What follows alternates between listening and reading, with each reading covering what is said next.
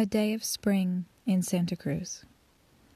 The trees outside still have leaves because the winter frost never bites them. It's mild here. It's always mild. But there's still an awakening. You just have to look. Poppies, their sunny orange, pops up in the wild grasses. Songbirds sing more now. Sometimes the earth is damp. Not a lot, just a bit. We always hope for more. The squirrels are busy. They're maybe always busy, but I watch them more in the spring.